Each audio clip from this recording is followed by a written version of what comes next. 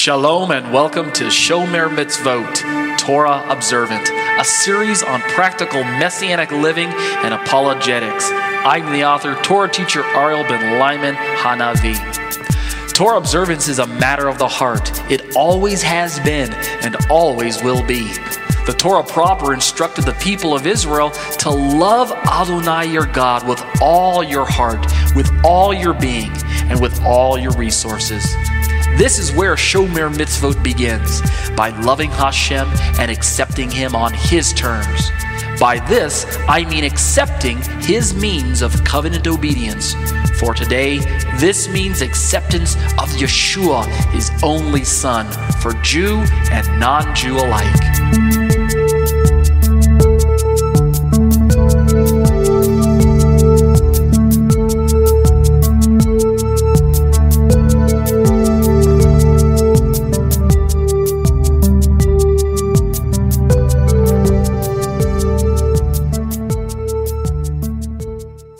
Shalom, shalom. You're listening to Live Internet Studies. My name is Ariel ben Lyman Hanavi. This is episode number 123. Let's open with a word of prayer. Avinu Malkeinu, our Father, our King. Thank you, Lord, for being with us during difficult times. Thank you for carrying us along by your Holy Spirit, by your precious promises, by the truth of who Messiah is and what He has done for us. Despite all of the stressful events that are happening near and abroad, especially in America. For many of those who are listening to this podcast and following this YouTube video, Lord, America is going through such troubling times. Indeed, the entire world is suffering under a worldwide pandemic, but America has her own unique problems right now with politics and with government and racial tension and whatnot. So, Lord, we just ask that you will continue to help us to understand who our loyalty lies with, who is our faith in. Where should we be placing our hope and our trust? Should we be placing it in our political leaders, or should we be placing our trust in you and in your Son and in the Spirit that is in our lives and in your words that you've left for us? Help us to, as believers, to continue to make our priorities right, giving us a hope beyond hope. There are so many reasons to despair, and yet there are so many more reasons to have a joy that is unexplainable, a faith that is unshakable, and it's because of the God that you are. So bless you, Father, for these opportunities to share with one another, to fellowship with one another, to encourage one another, to strengthen one another with just a word of hope here and there. Help us to continue to connect to one another, even though it's difficult sometimes because of the social distancing and the sheltering in place and all of that. But Lord, let us not forget that we've got to be here for one another and strengthen one another as communities and as families. Continue to raise us up, give us a voice, help us to be lights in places that are very, very dark, and we'll continue to give Yeshua the praise, for He is the one that is the true light that has come into the world. Bless His name, B'Shem Yeshua.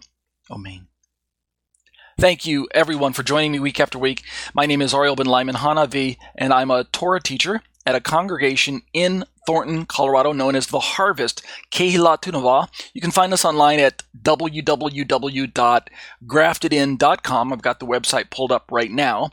And we are meeting in person and online. So if you're ever in the Thornton area, it's just north of Denver, then join us at 1 p.m. every Saturday afternoon for our weekly Sabbath services. And if you can't make it, go to our website and browse around, but take notice of the video sermons that we post to our YouTube channel. You can see right now that I've got the website pulled up, and Pastor Mark is going through a series on Joseph. He's in part 2, and it's a character profile series, and I think you'll find it enjoyable. I've got my own Tetze Torah website online as well at www.tetzetorah.com, and you can find me online at TETZE torah.com. From the homepage, like you see I've got pulled up right now, there's a cluster of links right at the very top of the page from some of the main resources that I make available for anyone. Most of those resources are written, audio, and video, so you can find them across many different platforms, and just avail yourself of all that's there. It's there for free. It's my blessing to make them available to you. It's my joy, it's my passion to be a part of the growing Messianic community worldwide using this particular medium of resources. These are the live internet studies, and this is episode number 123. And the meeting date for this recording, for those of you who are in America, is January 9th, 2021. That's the USA date. In case you're in another country like I am, it's actually already January 10th on my side of the world. And we meet each Saturday evening from 7 p.m. to approximately 8 p.m. Central Standard Time. So set whatever clock you're using against that time zone, and you'll be sure to be able to be with us. We meet for 1 hour, two 30-minute segments. The first 30-minute segment is given over to Romans 14 Unplugged, Feasts and Fasts and Food, Oh My. We're in part 41 tonight. And segment 2 is given over to Exploring the Shema, Discussions on the Issues of Trinity. We're in paper 2, Yahweh and Yeshua, part 58. We'll watch a featured YouTube video tonight on Matthew 22:36 through 40, and the video is entitled The 10 Commandments versus the Whole Law. We'll look at that a little later on into the study. I've also got a YouTube channel that I'd like for you to take a look at. You can find me online at www.youtube.com/C for the word channel /Tetze Torah Ministries. Go to my YouTube channel, browse around, see what interests you, take a look at the videos tab, and look at all the videos that I upload. These are in the order that I have uploaded them. In the order from latest to the oldest. So the latest videos right there in the upper left-hand corner. And you can see from there that I'm quite busy. I upload 6 times a week. It's only one day a week that I'm not really uploading a video. And that's basically today when I'm recording everything. But every other day I'm uploading a video. So I like to keep busy. And so I'd be delighted if you go to my YouTube channel, browse around, watch the videos, subscribe to make sure that you become part of my YouTube family there. These days you have to make sure you hit the little bell for notifications. That'll keep you in the loop as far as when I upload new videos. Thirdly, you want to make sure you like the videos, because I'm absolutely positively sure that you're going to like the content that I'm uploading to YouTube, right? No, seriously, you can put thumbs down if you don't like the content. I mean, it's theological. What can I say? There's always going to be people who agree and disagree. But lastly, leave a little comment, or, well, share the video, first of all, with your friends and family members and people on your social media channels. But lastly, leave a comment if you like what you're watching, or tell me what you don't like about the videos. I'm fine with that either way. And then if you scroll to the very bottom of the home tab, I'm going to just plug some resources real quick. If you scroll up to the very bottom of the home tab, you'll see that I've got some resources, featured channels. I talked about these last week. I've got the Harvest link down there. That's my home congregation website. Shema Ministries, a YouTube channel by a pastor friend of mine who used to attend the Harvest. Likewise, Pastor Norm Franz, Ascension Ministries, again, he's a Harvest related there. Messiah Matters, put together by Caleb Haig, son of Tim Haig, who is one of my favorite Torah teachers. Beth El Gibor, my Home Away from Home congregation. They've got their own YouTube channel that I recommend. And then Mishpat V'Chesed Ministries has actually put together a YouTube channel by a former member of this particular Skype live internet studies, Greg Wilson, and that's his YouTube channel. And then when I click on the little tab, the little arrow, Messianic Apologetics shows up. So I've got some more tabs here that I'm just making you aware of. Messianic Apologetics, I'm kind of plugging these a little bit, is put together by John McKee. J.K. McKee, I believe, and he's got a great apologetic resource there. I mean, just loads of content. You can't exhaust going through his resources there. Ask Dr. Brown is a YouTube channel by the well-known Messianic apologist, probably the world's foremost Messianic apologist, Dr. Michael Brown. So Ask Dr. Brown is a great YouTube channel there that I'm subscribed to. Alpha and Omega Ministries, put together by Dr. James White. Again, great apologetics there. Not all of these are messianic resources, but they're definitely good biblical resources that you want to latch on to. Corner Fringe Ministry is also a great, I believe, messianic ministry. The next one is actually a resource out of here in Korea. It's a Messianic Jewish Korean congregation that's in Seoul, in the city that I live in. I'd never attended the congregation, but they've got a YouTube channel. And so if you're in Korea, or if you can speak Korean or understand Korean, well then check out that particular resource. And then the last one is Inspiring Philosophy. And I'm not a philosophy major. I'm a psychology major, but I'm really interested in philosophical discussions, and so I'm subscribed to that particular channel as well. All right, and that'll do it for some of the resources. Just real quick, if you're interested in studying with us during the live internet studies, make sure you have Skype installed on your computer or access to it somehow. Your browser will do all the work for you. You don't even need Skype account or anything like that. Just you really need the group Skype link so that you can join us week after week. And as I always mention, the easiest way to get that, go to my website at tetzetorah.com, scroll to the very bottom of the page where that black section where it says Weekly Parashah Archives, and look for the little link that looks like an envelope you can see on my screen right now. Hang on, let me go like that. Where it says email button, you can see on the flashing on the screen right now in red with the little arrow. That's my email. Click that, send me an email. Tell me, hey, Ari, I'd like to join the live internet studies, and I'll be sure to connect you to us so you can join us during the studies. And while you're down there, as I always mention, I'm in a position where I could use the assistance from outsiders, from friends, from family members, from well-wishers to keep me afloat while we're in this difficult time, as I'm currently looking for employment. So if God is blessing you to be a blessing to others, then I would be delighted if you would bless me. And that's how you can do it right there. Click on the little donate button and follow the instructions from there. Okay? Be blessed as you seek to be a blessing to others. Let's turn now to Romans 14 Unplugged, Feast and Fast and Food. Oh my. This is the new format for the new year. And so what we're doing is we're putting the studies right up front at the beginning of the video and the beginning of the study. And this way we'll get through that particular content first. And at the very end, after we've gone through the two studies, we'll read the liturgy, and then we will watch the video, and then we'll close in prayer. So Romans 14 Unplugged.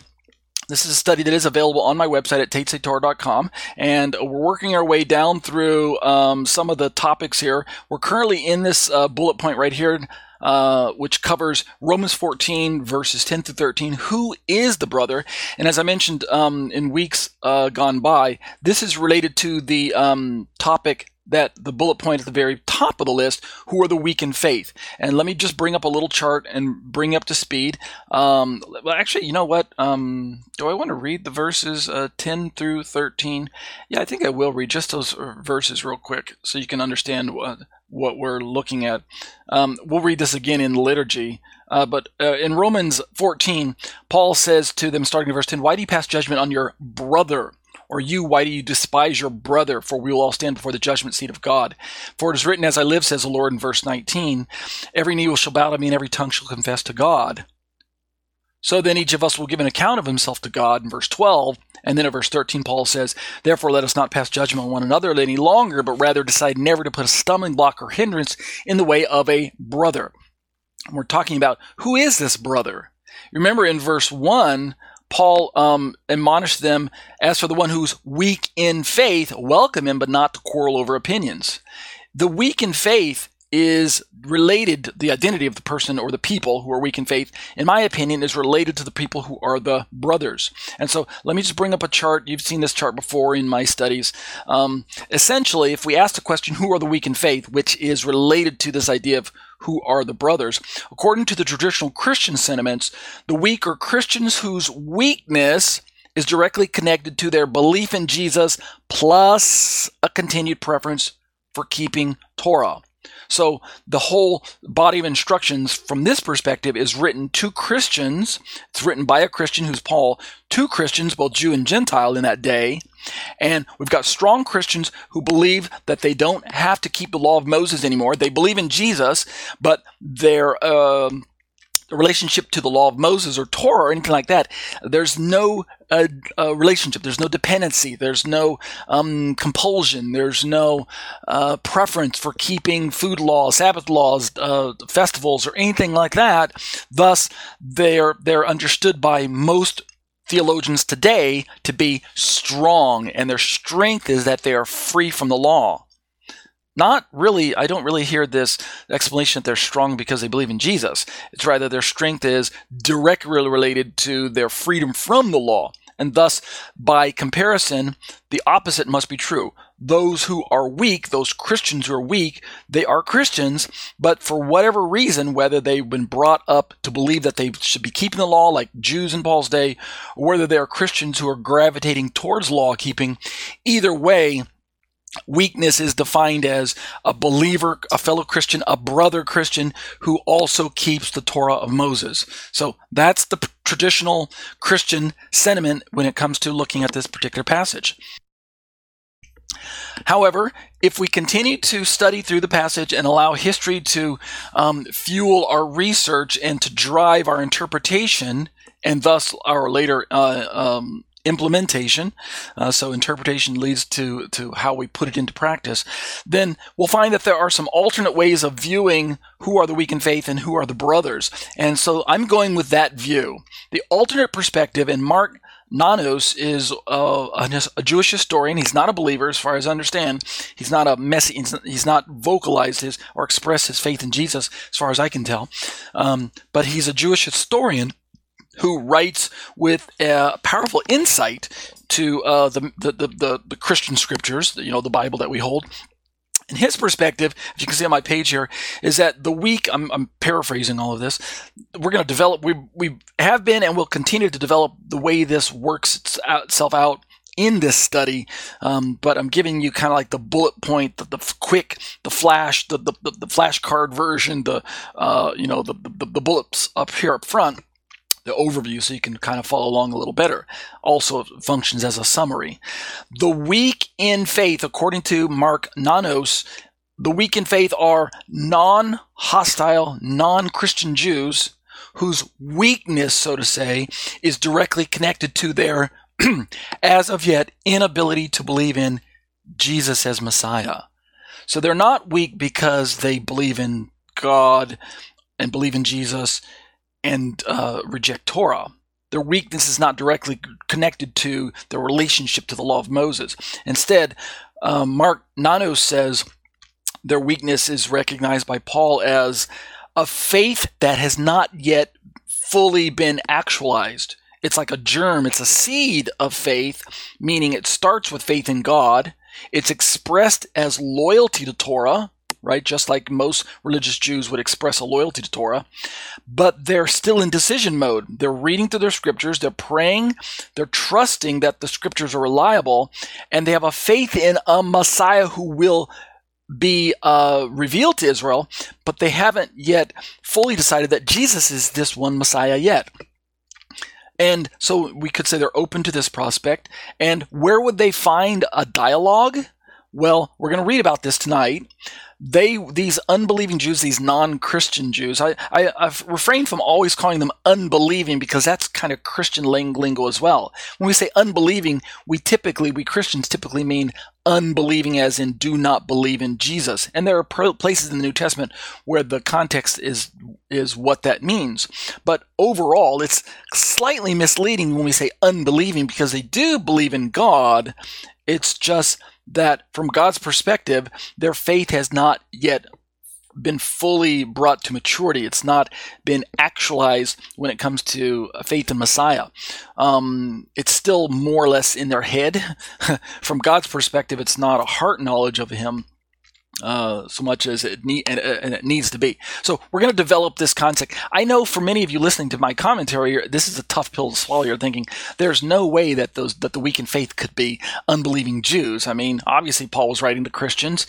Obviously the letter was being circulated among church groups, and so why would Paul even consider that perspective? Just stick with me for a little bit and consider the biblical resources, the biblical data that supports the view that I'm trying to put forth, and the impact that it's going to have on us as church groups today, Messianic groups. Am I saying that we can make a one-to-one correlation between non-Christian Jews of Paul's day and non-Christian Jews of today's rabbinic Jews, Orthodox Jews? I'm not ready to make that correlation just yet one-to-one.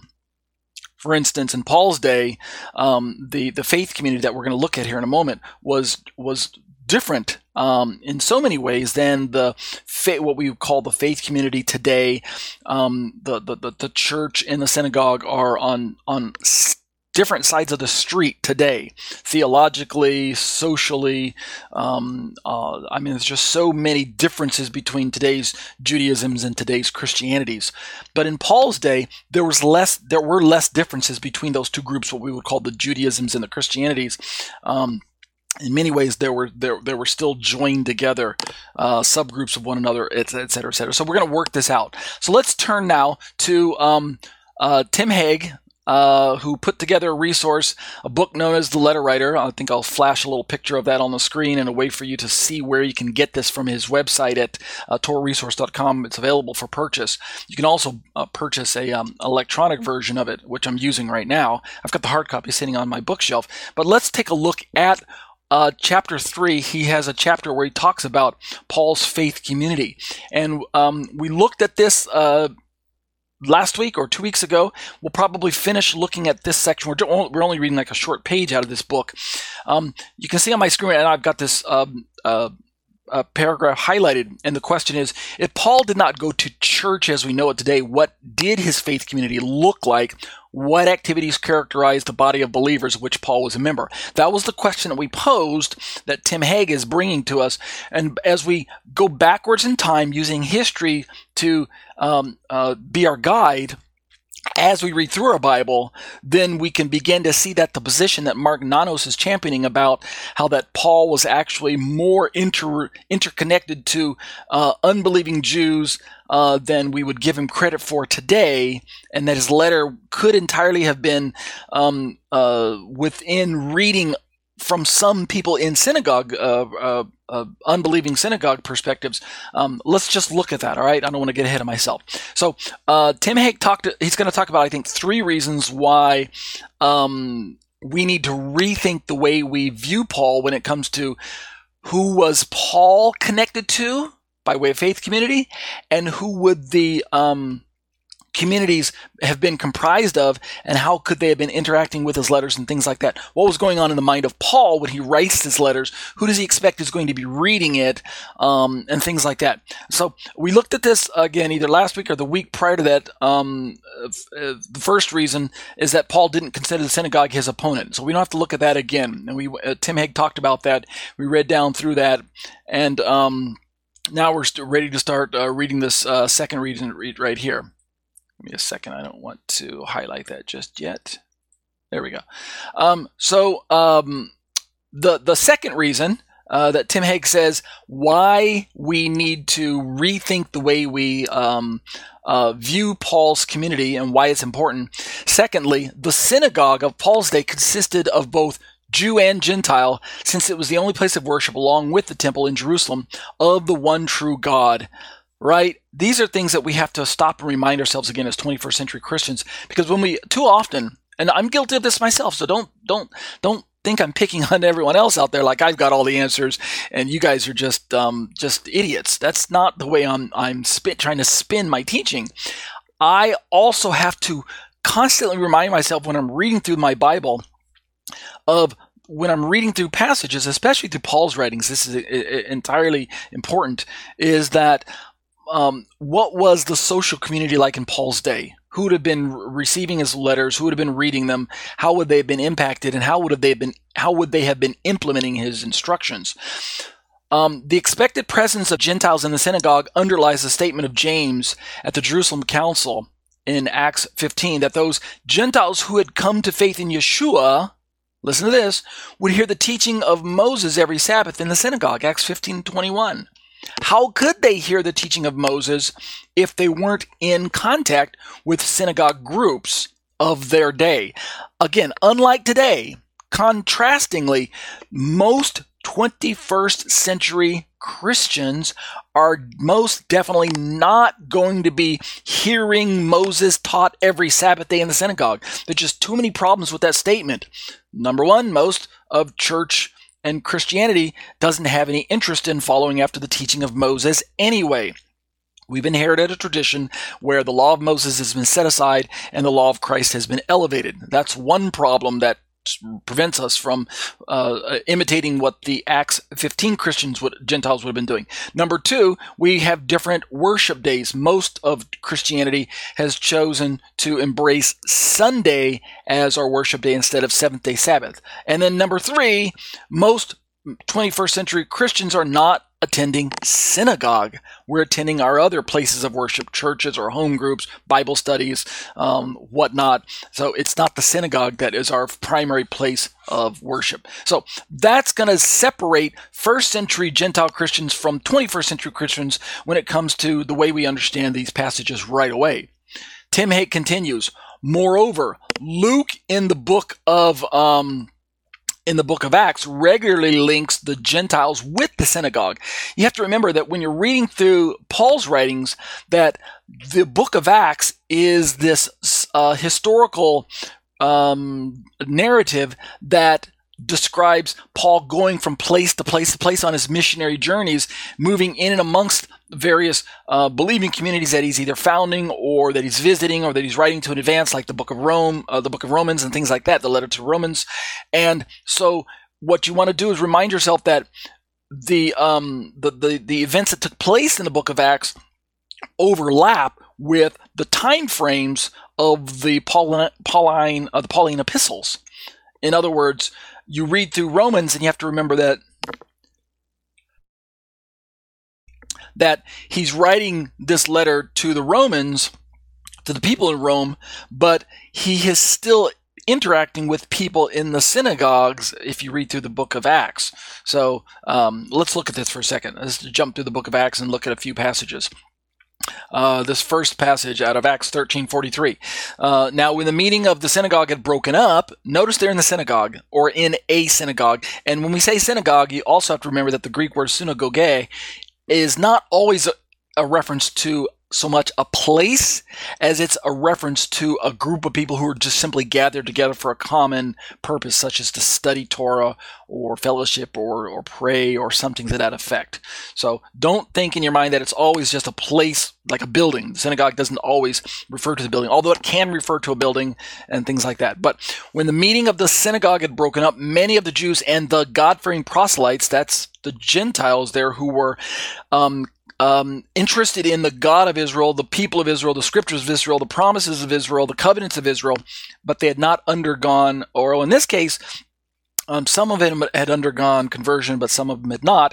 God-fearing proselytes, right? I think both of them are in view there. They followed Paul and Barnabas, who speaking to them were urging them to continue in the grace of God. The only reason for bringing this passage up, again, is that we're saying that non-Jews, i.e. either Gentile God-fearers who had not undergone conversion, thus their legal status among the Jewish community was still Gentile, or proselytes who had undergone conversion, ritual conversion, rabbinic conversion from their ethnic status or social status of being considered as a Gentile into this social status, religious status, ethnic status, whatever you want to call it, of being Jewish, counted among the Jews in the communities.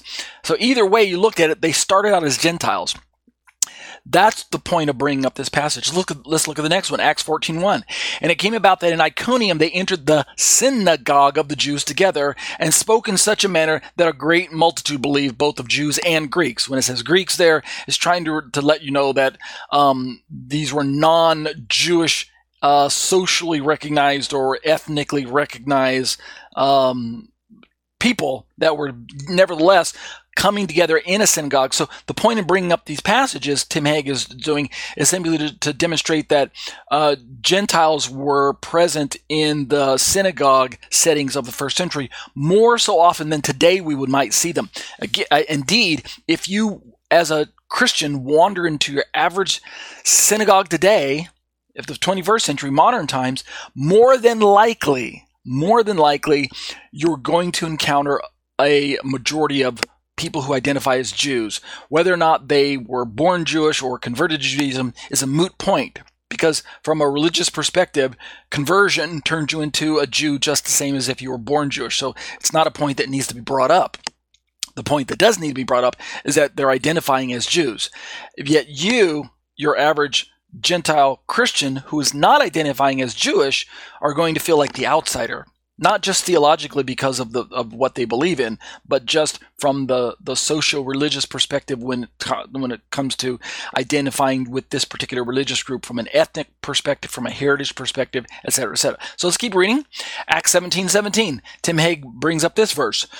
So he was speaking of Paul. He was reasoning in the synagogue with the Jews and the God-fearing Gentiles, and in the marketplace every day with those who happened to be present. This gives us the background behind understanding his letters, particularly the letter to the book of Rome, to the congregation at Rome. Could he be writing to congregations at Rome who would still be in a place where they could interact with the synagogues? Had the break taken place yet? I think it hadn't taken place yet. Yes, there was tension between those who professed faith in Jesus and those who didn't. And nowhere else was this more kind of heated than in the synagogue environment. Yes, that's true. But the point is, there wasn't yet this hard and fast break between the church, quote unquote, and the synagogue, quote unquote, where we had completely separate places of worship, completely separate ideologies, theologies, people groups, scriptures, et cetera, et cetera, et cetera. That's the point I'm trying to bring up. The second and the last reference that Tim Hegg brings up in his book here is from Acts 18:4. Speaking of Paul again, he was reasoning in the synagogue every Sabbath and trying to persuade Jews and Greeks. So it's very natural for Paul to have anticipated meeting Jewish people who didn't have faith in Jesus and Gentiles who were attracted to the religion of Israel, the culture of Israel, the scriptures of Israel, etc., and yet they were not believers in Jesus either. So again, that's the setting that we're trying to describe that will influence the questions that we're asking. Who were the weak in faith in Paul's letter, and who are the brothers? I submit, again, like Mark Nanos, and he's not the only one who has this perspective. This is held by many other Christian authors as well. He's just one of the more vocal proponents of this perspective, that the weak in faith are actually some of these fellow Jews that Paul would have recognized had a faith in God. And let me look at that chart again. They had a faith in God and a loyalty to Torah, but they didn't profess faith in Jesus, and yet they were not hostile to the prospect. Thus, they could be reached. Look, Paul's trying to persuade them. He's trying to persuade them, especially the Greeks as well. But he's trying to persuade these Jews that Jesus is the Messiah that they've been reading about. They're already Messianic hopeful. Therefore, they're in a position where the Holy Spirit can bring them into the light if they would be in a place where they can continue to be open to that. And so Paul is banking on that. His prayer is that Israel would receive their Messiah, right? Go back and read Romans chapter 9, 10, and 11 all over again. He doesn't want to turn away from Israel. He doesn't want to give up on the synagogue just yet. His heart's desire is that they would be brought into this relationship with Yeshua. So let's keep reading Tim Hegg. We're going to finish this tonight, by the way. Tim Hegg continues. We likewise find Cornelius, right, remember him, Acts chapter 10, to be vitally connected to the Jewish community himself, a man of prayer and a Gentile worshiper of God. Cornelius is a great character to highlight. Cornelius was not a Christian when we first encounter him in Acts chapter 10. Wouldn't you agree? He's not a Christian, and yet he's not a Jew either. What is he? The Bible calls him a God-fearer. This is a technical term that the Jewish people had given to Gentiles who were abandoning paganism and yet had not embraced Jewish proselytism, right? They hadn't gone the full swing and become Jewish proselytes. For whatever reasons, they had these Gentile God-fearers had their reasons, like Cornelius. But nevertheless, from a theological perspective, they were interested in the God of Israel, and they were interested in the laws of Israel, right? The scriptures of Israel and his commandments and things like that. So for this reason, they were spoken of as very positively in the Jewish communities. So let's keep reading. So Cornelius is this God-fearer, Acts chapter 10, 1 and 2. In a similar manner, a centurion whose daughter Yeshua heals is noted as giving the finances for the buildings of a synagogue structure in Capernaum. Read Luke 7, 1 through 5. Haig remarks, it is no wonder then that as Paul attended the synagogue in whatever city he may have been, he would also have found a natural connection to the Gentile community there. The synagogue was the place God-fearing Gentiles would be worshiping. Let me read that again. The synagogue was the place that God-fearing Gentiles would be worshiping. Paul wasn't going around looking for First Baptist churches or Catholic cathedrals or Lutheran places of worship or Methodist houses or anything like that. He wasn't looking for those places so that he could plug in. They didn't exist. He would naturally go to the synagogues where the Gentile God-fearers would have been gathering, and then he also would have made use of the home groups that were springing up here and there of brothers who could not attend synagogue, or maybe there wasn't one available to them or chose not to, who had already decided to gather together in their home places of home worship. We already know there were these types of fellowships that were cropping up here and there as a result of the gospel spreading around the world at the time, and at least in Paul's day, in Paul's part of the world. And so he's going to visit those places as well. But we sometimes discount the idea that he's going to keep going to the synagogues. In our mind, we read through the books that he wrote, the letters that he wrote, and we start to think, oh, of course, he's just writing these letters to those small church groups or the home churches. He's not really writing to the synagogues. He doesn't care about them anymore. He's not connected to those Jews or Gentiles who are worshiping God anymore. Wrong. He is still connected to them. That he still considers them part of his faith community, albeit from a broader perspective. Let me keep reading Tim Haig here. The synagogue was the place of God-fearing Gentiles would be worshiping. That's where they would be worshiping. And surely these Gentiles who worship Israel's God would be his best introduction to the larger Gentile population in the city. Remember, from a evangelical perspective, Paul's going to reach out to unbelieving Jews and unbelieving Gentiles, and the synagogue was the perfect place to reach both of those social groups with the gospel. Not that he would really expect that his letters would have any traction there and would even be authoritative. I understand that. Don't get me wrong. I don't think Paul's writing his letter to Romans thinking, they're going to read my letter in the synagogue and they're just going to automatically be that Jesus is the Messiah. No, he probably didn't have that expectation in mind. However, he surely does expect that the influence that his teachings are represent in any given place that he's writing letters and visiting and teaching and things like that his influence is going to be felt not just at those small church home group levels, but is also going to be felt at the synagogue level from an evangelical perspective.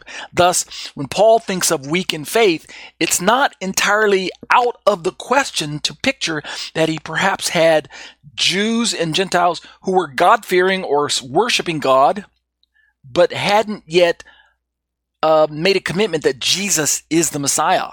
Their faith is present, but it hasn't come to the fullness yet. Let's keep reading Tim Haig.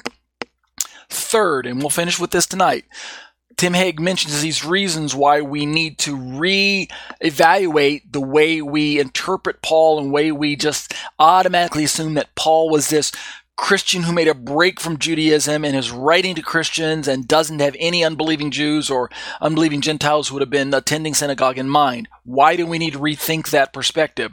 Thirdly, those notices in the Gospels and Acts in which the synagogue is represented as standing against Yeshua and his followers must be understood as an in-house struggle, not a contest between two opposing entities. It was not church versus synagogue so much in Paul's day as it was believing Jews versus unbelieving Jews, or Messianic Jews versus Messianic traditional Judaism, things like that. But the point being is that it was still within the scope of a synagogue discussion. Too often, Tim Haig remarks, Yeshua and his followers are viewed as the church that opposes the unbelieving synagogue. But that's not entirely the case. When Paul tells us that 5 times, listen to this is a very powerful line of reasoning. When Paul tells us that 5 times he received 39 lashes, We understand this to be the discipline of the synagogue. I got to stop and let that sink in. Paul tells us, there's a footnote, number 145, that points us to 2 Corinthians 11:24, which you can go back and read that on your own. Paul says that he received punishment 5 times. The punishment that, according to the Torah, should be 40 lashes, but the rabbis reduced it to 1. You can go back and read about all that in rabbinic writings and things like that, why they reduced it to 39. So they called it the 40 minus 1.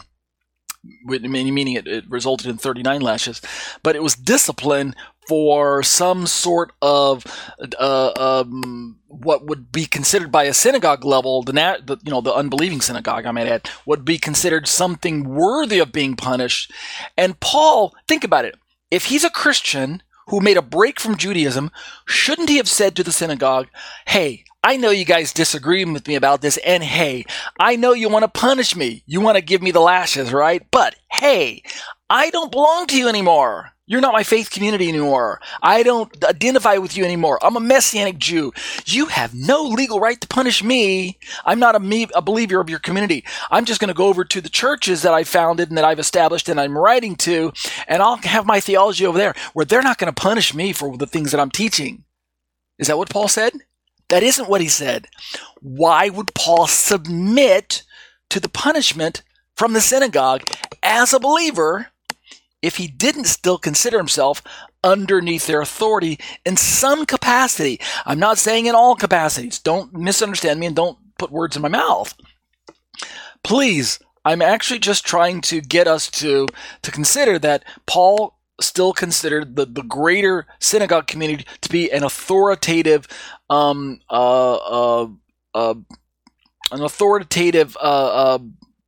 ingredient.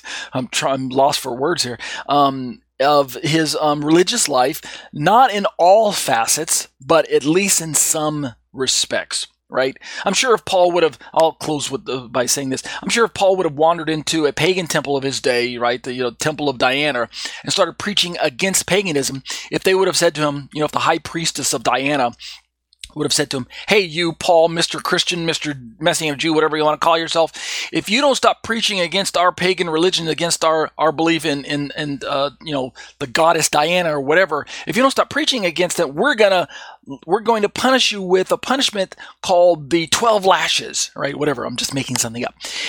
Do you think Paul would have said, okay, I submit to your punishment, but please let me consider being a part of your community, even though I disagree with your theology of who Diana is, but I still consider myself a part of your community, so I submit to your punishment of your 12 lashes or whatever, just so that I can show that I'm still a part of your community? You think Paul would have done that? Absolutely not. He's not going to submit to their authority. Why? Because he's not a part of their community. All right, so understand what message it sends when Paul submits to them, not just once, but 5 times. 5 times, give me a break. Let's keep reading. Haig continues to challenge us with these statements. One could understand why he had no choice but to endure the punishment the first time, right? And me too. But why would he have returned to the authority of the synagogue repeatedly, even after receiving additional punishment? Why go back? The only conceivable answer, listen to this logic, is that Paul considered the synagogue to be the divinely ordained institution for God's people, even though they didn't believe in Jesus just yet, even though they didn't have a faith in Messiah. Remember those weak in faith that Nanos described? They haven't yet made this decision that Jesus is Messiah. But does this mean they're not still God's elect, like Paul's going to write about in the latter half of Romans chapter 11? Does this mean that God has given up on them? That the promises don't still belong to them? That they're not still covenantally bound to believe in God and loyalty to his Torah? Does this believe that Messianic Jews should just also consider that these unbelieving, again I'm using unbelieving in air quotes, or non-Christian Jews should just be part of a wholly different other community? No. Haig goes on to say, therefore, even though Paul, certainly had been wrongly accused, right? He knew he was. He knew that the things he was saying were right, and yet they were wrong, and yet, what does Tim Haig say? He bore the prescribed punishment and remained in the synagogue and under the authority of the Sanhedrin. That's just outstanding to me that Paul would submit, even though the Sanhedrin was in many ways a godless institution, godless in the sense that they were secular, meaning, maybe I should backtrack. I shouldn't use that phrase, godless and secular. I simply want to say that they were, from as far as we could understand, they were not a messianic organization, as far as we can tell. So they were God-fearing to the degree that they expressed a faith in God, but I don't believe they expressed a faith in Messiah. So we'll leave it at that. Haig goes on to say, Paul did so out of the conviction that the synagogue represented the true faith community of which he was a member. It represented the primary visible expression of God's people. That's really the point that we're trying to bring up. And then he concludes, and I'll conclude with this particular, these two paragraphs here. Oops, scrolled down too far. There we go. The division that occurred in the oops.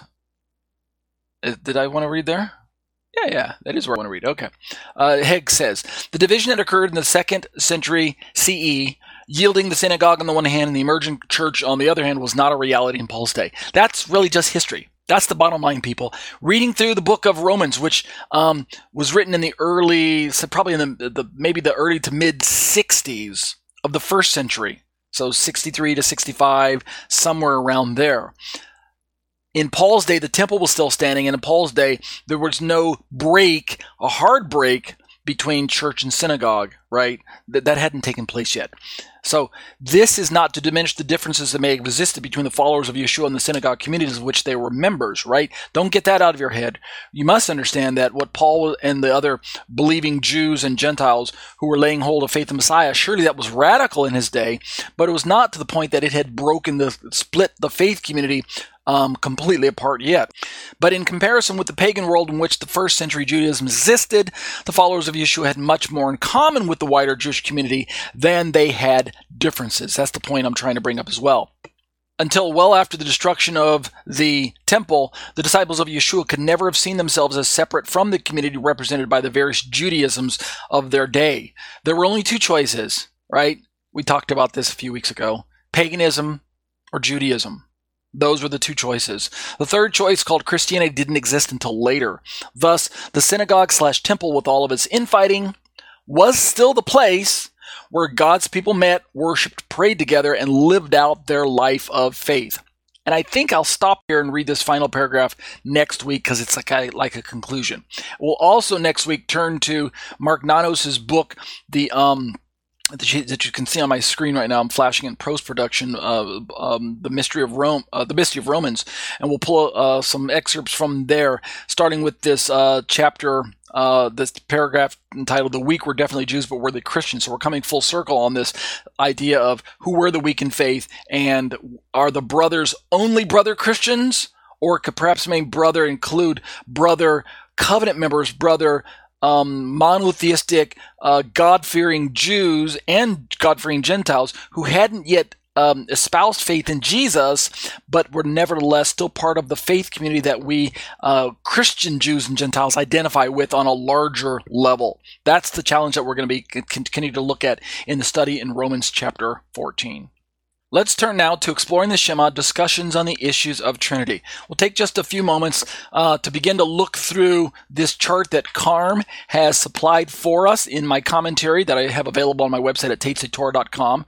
And we're working our way through this chart of Father, Son, Holy Spirit. You can see at the top here of the chart, and it's created a column where we've got passages that link attributes and actions that God, the being, is known for in the Bible.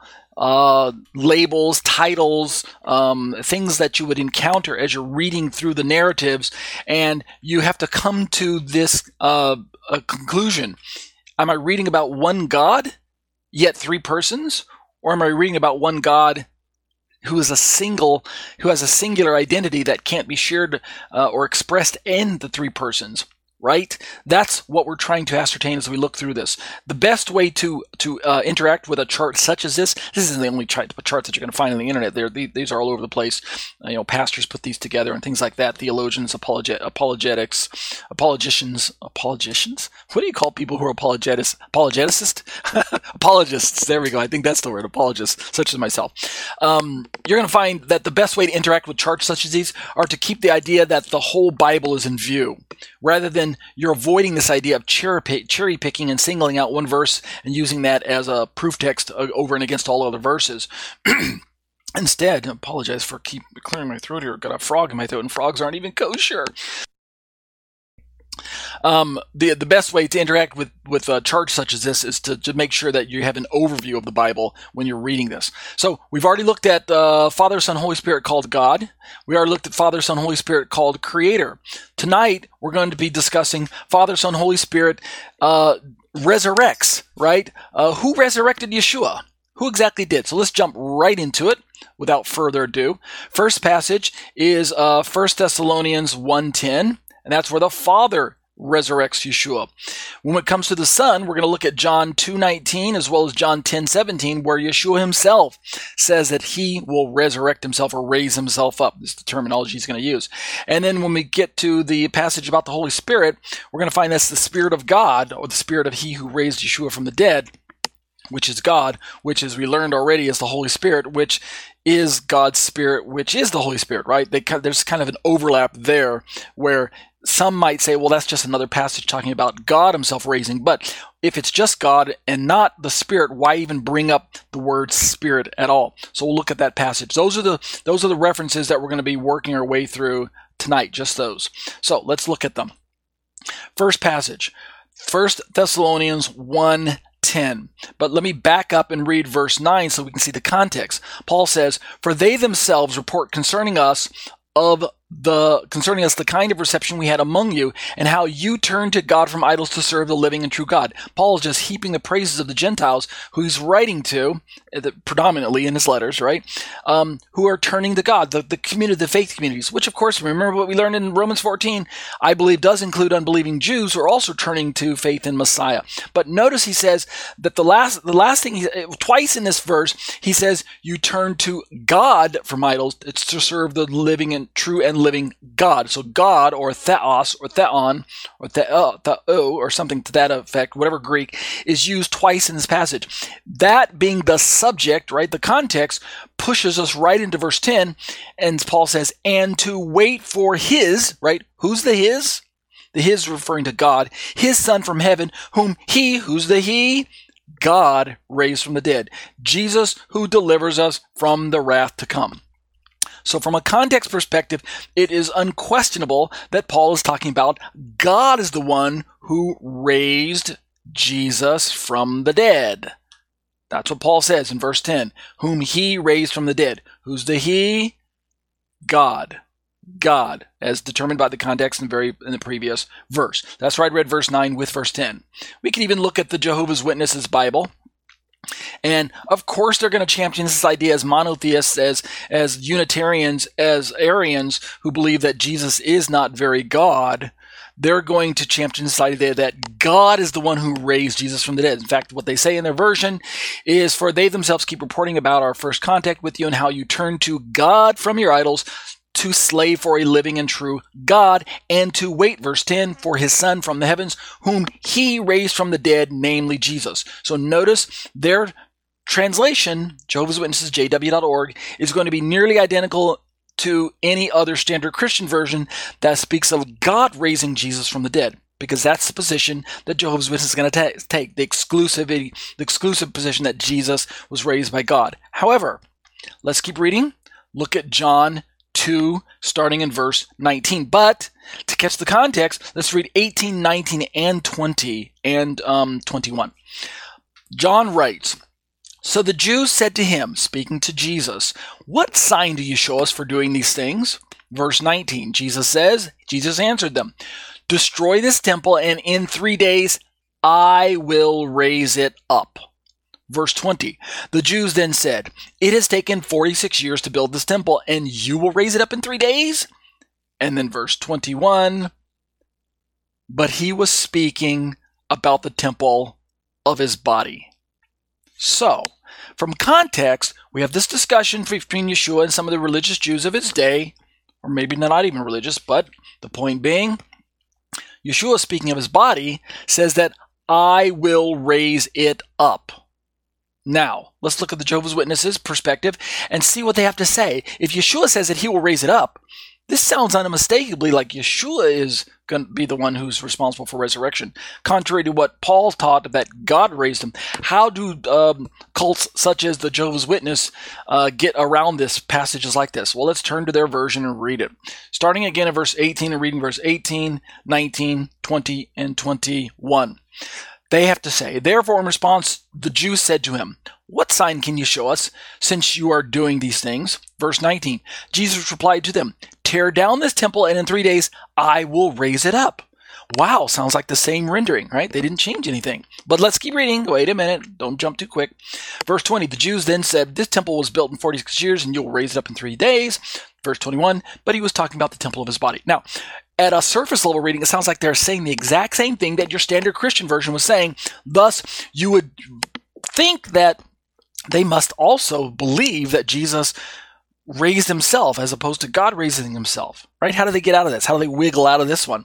Well, let's look at their commentary notes on the side here that I've got pulled up from this website, and we'll see how they wiggle out of it. Their footnote to John 2:19 reads this way. Let me read from this section over on the right side of their screen. It says, tear down this temple, and in 3 days, let me do this. Tear down this temple, and in 3 days I will raise it up. All right, here's what they have to say. Only John records these words spoken by Jesus. The Jews thought that he was speaking of the temple at Herod. At Jesus' trial, the prosers quoted and distorted his words. They have some scriptures. As shown at John 2:21, Jesus was using figurative speech. I agree with what they're saying so far. He was comparing his anticipated death and resurrection to the demolition and reconstruction of the temple. Listen to what they say next. You ready for it? Here's how they get out of it. Although Jesus said, I will raise it up, the scriptures clearly show that it was God who resurrected him. And then they give some scriptures. And that's it. They stop. So they disagree with, even though Jesus said, I will raise it up, they say it was God who resurrected him, which makes Yeshua's words somewhat nonsense. See what I'm saying? In my opinion, they really cheapen what Yeshua is trying to explain here. The words of the Master get downplayed as if to say, well, maybe Yeshua wasn't quite understanding that God is going to be raising him. It's actually God who resurrected him, even though Jesus says, I will raise it up. Either Yeshua was mistaken or something else. And I'm not convinced that that's what's going on. In fact, I disagree strongly, and I'm disappointed in their little commentary off to the side that would kind of reduce what Messiah said as to being true. But here's the point I'm trying to make. Later on, they're going to there's a passage in John 10 that we're going to look at here. In fact, let's just jump over to it right now. In John 10:17, John continues to write about Yeshua. Same Messiah, and it's the same structure of Jewish people, community, religious Jews that he's interacting with. Whether it's the exact same people, I don't know, but it's within the same social framework of the religious Jews of John's day. Look at this, John 10:17. Yeshua says, for this reason the Father loves me, because, watch this, I lay down my life that I may take it up again. Now, recall what John said about Yeshua in John 2:19. Destroy this temple, and in 3 days I will raise it up. I will do it. Does Yeshua say that God, my Father, is going to do it? He doesn't say that. And yet the Jehovah's Witnesses want us to believe that even though Jesus said, I will raise it up, it's actually God who actually is doing it. And so what we have in John 10:17, when Yeshua says, I may take it up again, here's how the Jehovah's Witnesses at this time I just have to say it. I think they twist the scriptures to their theology. Listen to what they say in their version of John 10:17. You ready for it? Look at this. This is why the Father loves me, because I surrender my life so that I may receive it again. Look at verse 17 one more time. I surrender my life so that I may receive it again. Is that what John said in your standard Christian version? Look at the Christian version again. I lay down my life. They say surrender. I'm fine with that part. But it's the last clause. In your most Christian version, it says that I may take it up again.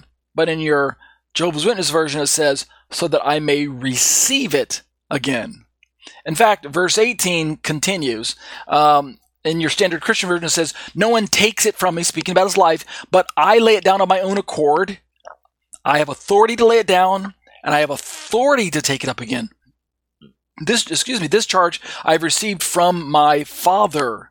I have authority, and this charge I've received from my Father. Okay, now I think I see what they're trying to do. They're trying to slip in where Yeshua says, this charge I've received from my Father. They're saying, okay, God is the one who empowers me. My Father is the one who empowers me to do this. But we can't escape the fact that Yeshua says, I'm the one who does these things. But let's see what they have to say in their version. Verse 18 says, no man takes it away from me, but I surrendered of my own initiative. I have authority to surrender it, and I have authority to receive it again. To receive it again? Not to do it of my own? So what's the point I'm trying to bring up? Let's look at the a little bit of the Greek here. In John 10:17, sorry, wrong passage. He says, because in the Greek, he says, I might take it. I just want to show you these last few words. I might take it. Labo autein. This verb labo is as I hover over it, is an aorist subjunctive active first person singular. The point I'm trying to make is that it's an active verb. It's not a passive verb. It's not something being done to him by someone else. It's something that he does himself, right? I might take it. Again, indeed, in verse 18, we have the similar construction. No one takes it from me, but I lay it down. I lay it down. Same thing again. The verb is in the active here, where lay it down, right? Themi, I lay it down. I lay it down, and I have authority to take it again. Again, we look at the same Greek word, labein. This verb is in the active sense. So these are ways for us to interact with this idea that I believe Yeshua is expressing quite emphatically that he is the one who is doing this. Yes, God empowered him, but it's not the same as saying that he didn't do it himself. He is very God who is empowered because he's very God to do this thing himself. That's the point I'm trying to say.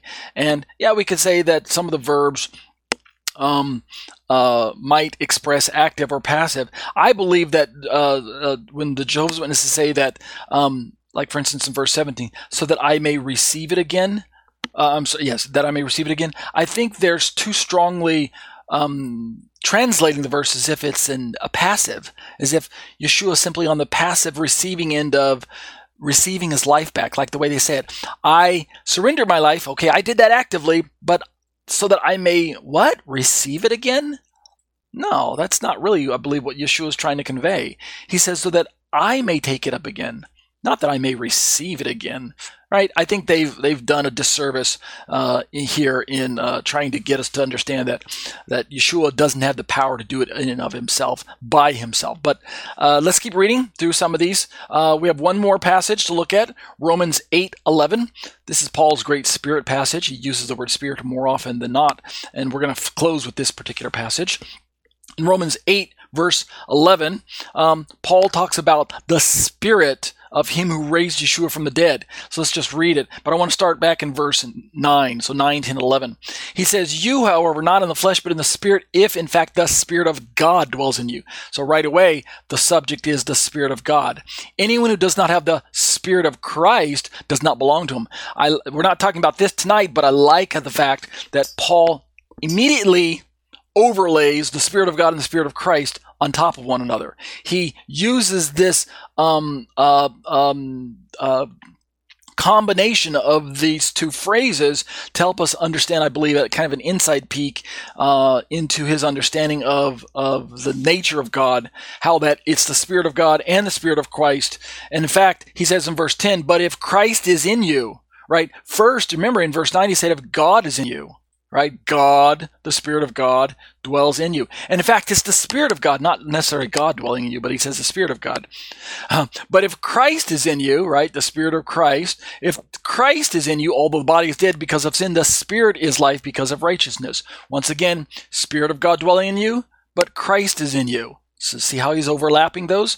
But then in verse 11, if the Spirit of him who raised Christ Jesus from the dead dwells in you. So he jumps back down into Spirit of God. So it's Spirit of God dwelling in you, Spirit of Christ, Christ dwelling in you, right? Christ is in you.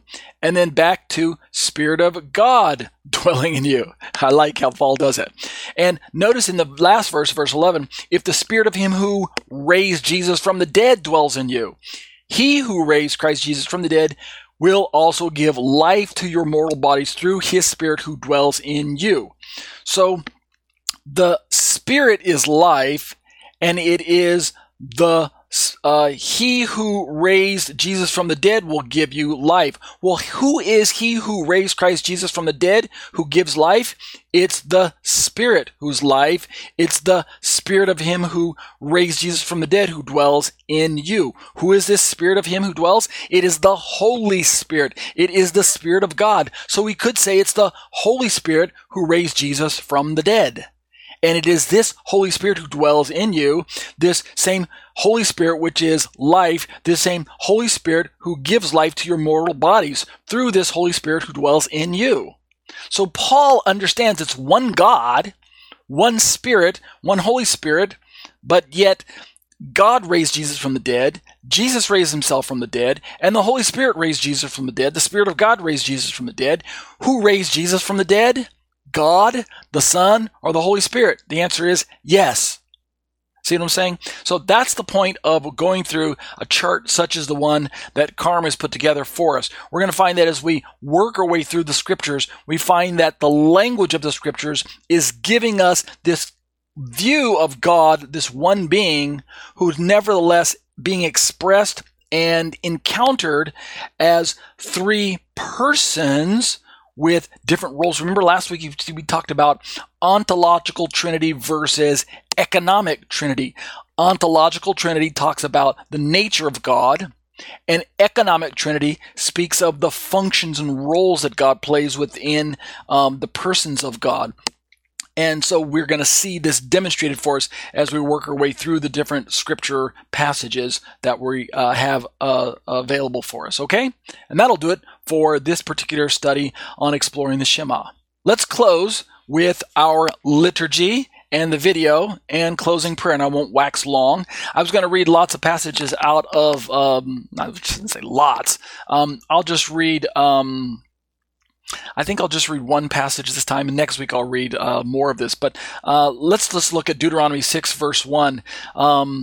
It's interesting that Moshe talks about the Torah as if it's one single unit. He calls it the commandment, even though it is comprised of multiple commandments and statutes and ordinances and precepts and things like that. So let's just look at this for our liturgy. Deuteronomy 6, verse 1. Now this is the commandment, the statutes, and the rules that the Lord your God commanded me to teach you, that you may do them in the land to which you are going over to possess it. We'll talk about this next week, about how this commandment is designed to bring us safety and bless us as we move into the land, and God is enjoining upon us our obedience to all of this commandment or these commandments. We'll look at that next week. The Hebrew over on the right side of the page says, V'zot ha-mitzvah ha-hukim v'ha-mishpatim asher tziva Adonai Elohechem l'lamed etchem la'asot ba'aretz asher atem ovrim shama l'rishta. And that'll be our liturgy from the Hebrew section. For the Greek section, let's turn to Romans 14, and I'll just read one verse. I'll keep the liturgy really, really short tonight. Let's scroll down to verse 10, and we'll just read this one tonight. Next week, we'll read some more. Romans 14:10 says, why do you pass judgment on your brother, or why do you despise your brother? For we will all stand before the judgment seat of God. Do you think Paul could have also meant believing and unbelieving Jews that were brought together in one community setting? And when he says brother, he's trying to get believing brothers to also consider not judging the unbelieving brothers who have not yet come to a faith in Messiah, but they do express a faith in God and a loyalty to Torah, and thus that loyalty to Torah and their faith in God is what drives them to behave the way they do, such as keeping special days and fasting the way they do and keeping kosher the way they do and things like that. And if they are going to stand before God and one day, just like all of us, and yet at the same time God is also making them stand, then we cannot judge them. The Greek over on the right side of the page says, Su de ti krineston adelphon su, e kai su ti exotheneston adelphon su, pantes gar parastesametha to bemati tu theu. That'll be the liturgy for tonight. Let's watch the short little video real quick, and then we'll close in prayer.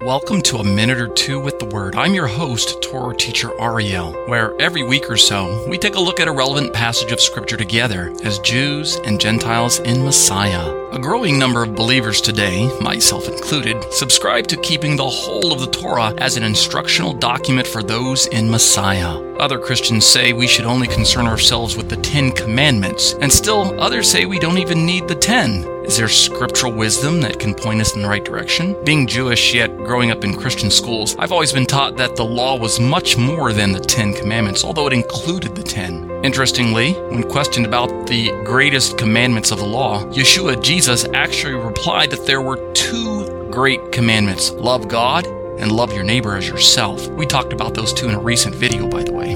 Yet, if you look up these 2 great commandments, neither one of them is found in the 10. To be sure, the first one is from Deuteronomy 6:5, and the second one is from Leviticus 19:18. One could say that the first 4 of the 10 govern our relationship to God, and the final 6 govern our relationship to our fellow man. This would make Yeshua's 2 great commandments a sort of distilled summary of the 10 commandments themselves. So, in conclusion, the 10 commandments is perhaps the comprehensive summary of law written by the very finger of God, but it is clearly not the whole of the law. The additional commandments of God were, of course, dictated to and written down by Moses. And if we take Yeshua's words and ground them in the context of the Bible as a whole, I firmly believe that we should commit ourselves to all of God's words and God's ways. Amen?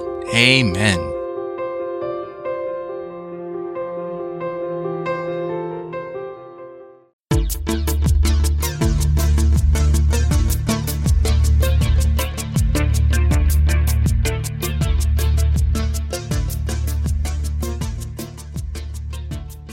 And that'll do it for our study tonight. Let's close in prayer.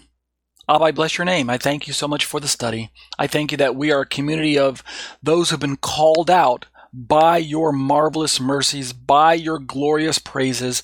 We have been called into a relationship with you that is expressed fully in the person and work of Messiah Yeshua. He's our Lord and He's our Savior. And we are unashamed of expressing this truth to those around us, to the rest of the world around us.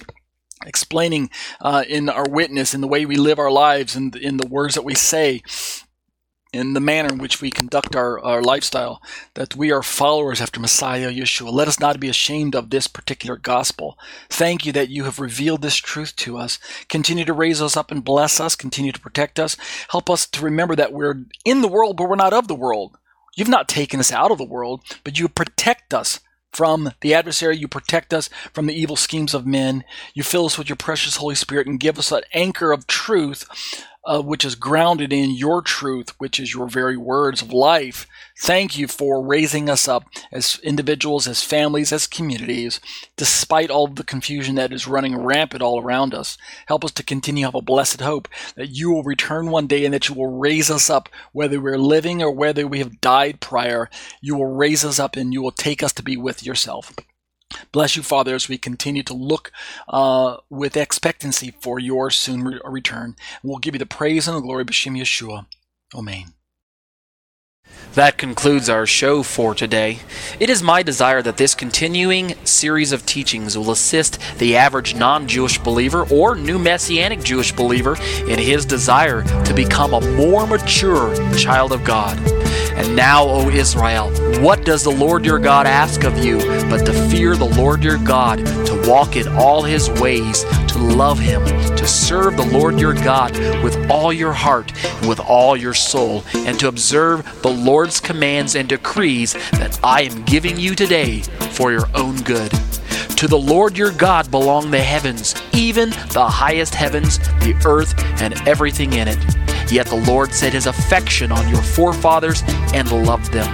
And he chose you, their descendants, above all the nations, as it is today. Circumcise your hearts, therefore, and do not be stiff-necked any longer. Because the Torah is written on the hearts of all who truly name the name of Yeshua as Lord and Savior, it is meant to be followed to the best of our ability. We have no reason for fear of condemnation or the trappings of legalism. My name is Ariel Ben Lyman Hanavi. The intro and outro song were written, produced, and performed by Ryan Kingsley. For more information on contacting Ryan, you can reach me by email at yeshua613@hotmail.com. That's YESHUA 613@hotmail.com. Or visit our website at graftedin.com.